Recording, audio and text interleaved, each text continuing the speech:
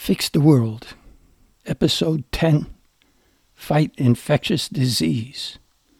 I'm Doug Dix. Rich people live to old ages and tend to die of cardiovascular disease, cancer, diabetes, or chronic obstructive pulmonary disease. Poor people rarely live to old age and tend to die of infectious diseases. Globally, 2.5 million die of pneumonia, 1.5 million of TB, another 1.5 million of diarrhea, 1 million of staph, 600,000 of HIV, 600,000 of malaria, and, in a typical year, 400,000 of influenza, along with a multitude of less prevalent infections, for a total exceeding 8.3 million deaths worldwide per year from infectious diseases. At its peak in 2021, COVID killed 3.5 million. Pneumonia and diarrhea are the greatest killers of children. To keep these stats in perspective, remember that some 9 million die of hunger each year, almost all in poor countries. Hunger predisposes to immunodeficiency, and that predisposes to infection. So hunger and infection go together. According to the World Health Organization, 80% of infectious diseases are waterborne and spread by hands. So clean water, sanitation, and soap are effective and cheap means to preventing infectious diseases. Rich people take these essentials for granted, but almost half of all people lack adequate sanitation, and half of these lack soap and clean water. 1 billion people have no toilets. Many more have no toilet paper.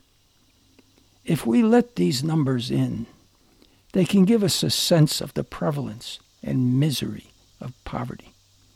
Without toilets, toilet paper, soap, and clean water, human excretions and the germs they carry find their way into people's food and water. Such people are always sick, and their kids are always sick. And it's all unnecessary, because sanitation and safe water are extremely cost-effective. For every dollar spent on these essentials, $4 are saved in reduced health care costs. What would it cost to provide everyone with access to clean water? $10 billion a year will do this job. That's less than what Americans spend annually on ice cream. But everyone needs water, and no one needs ice cream. We're all better off without it. Its high content of sugar and fat make it unhealthful, and ice cream is produced by cruel and ecologically destructive means. The cows are treated well while they're producing milk, but half their calves are bulls, and there's nothing kind that can be done with a bull. And once the cows stop producing milk, they follow their bulls into the cruel slaughter process. When I was young and ignorant, I ate ice cream daily for breakfast. I gave it up for my health and to fix the world. Do the same. And don't hook kids on this sickening, cruel, and ecologically destructive product. And then put the savings into ensuring access to safe water and sanitation for everyone. I'll discuss charities at a later episode. For now, just save the money by not buying non-necessities. More than 97% of Americans have access to clean water from a faucet. And before 1985, a faucet was the source of water for Americans. But then some female supermodels were photographed with disposable plastic bottles of water as fashion accessories, and the craze began. Now some 600 billion plastic disposable bottles of water are produced globally each year, leading to 25 million tons of waste, little of which is recycled.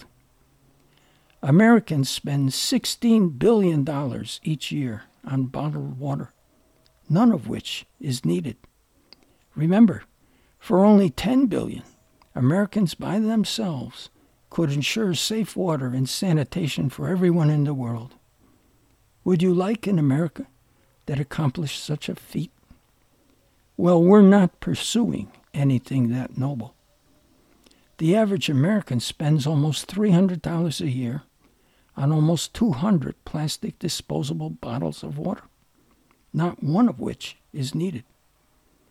Fix the world by boycotting plastic water. And don't assume that toxic chemicals don't leach out of the plastic into the bottled water. Get your water from a safe faucet and use the savings to bring safe water and sanitation to everyone in need. Antibiotics came into use in 1942. They were wonder drugs, quickly curing infections that had been incurable, with little or no toxicity, but with a caveat. Bacteria that survived antibiotic exposure tended to be resistant to the antibiotic.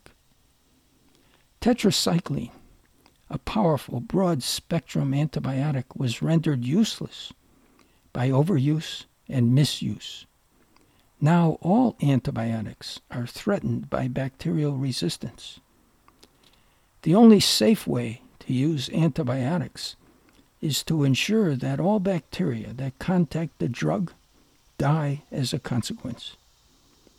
Now, some 70% of hospital-acquired infections are antibiotic resistant. Of newly acquired TB, 4% is multi-drug resistant. Of previously treated TB, 20% is multi-drug resistant. And the pandemic of drug-resistant bacteria is growing. Listen, we're blissfully throwing away one of the greatest discoveries in the history of medicine. So, stop eating meat. What? Yes, stop eating meat. Some 66% of all antibiotics sold globally are for food animals. These animals aren't sick, but they grow heavier with antibiotics, and farmers sell animals by the pound. These animals excrete the antibiotics onto soil and allow bacteria to become resistant. Worldwide, some 1.3 million deaths are caused by antibiotic resistance. That's more deaths than are caused by HIV and malaria combined. Don't use antibiotics except when medically appropriate, and then use them as directed. And stop eating meat. Neglected tropical diseases are a group of some 20 different diseases caused by bacteria, viruses, protozoa, fungi, and worms or chemical toxins such as venom and arsenic. These neglected diseases affect 1 billion of the world's poorest people and cause enormous suffering.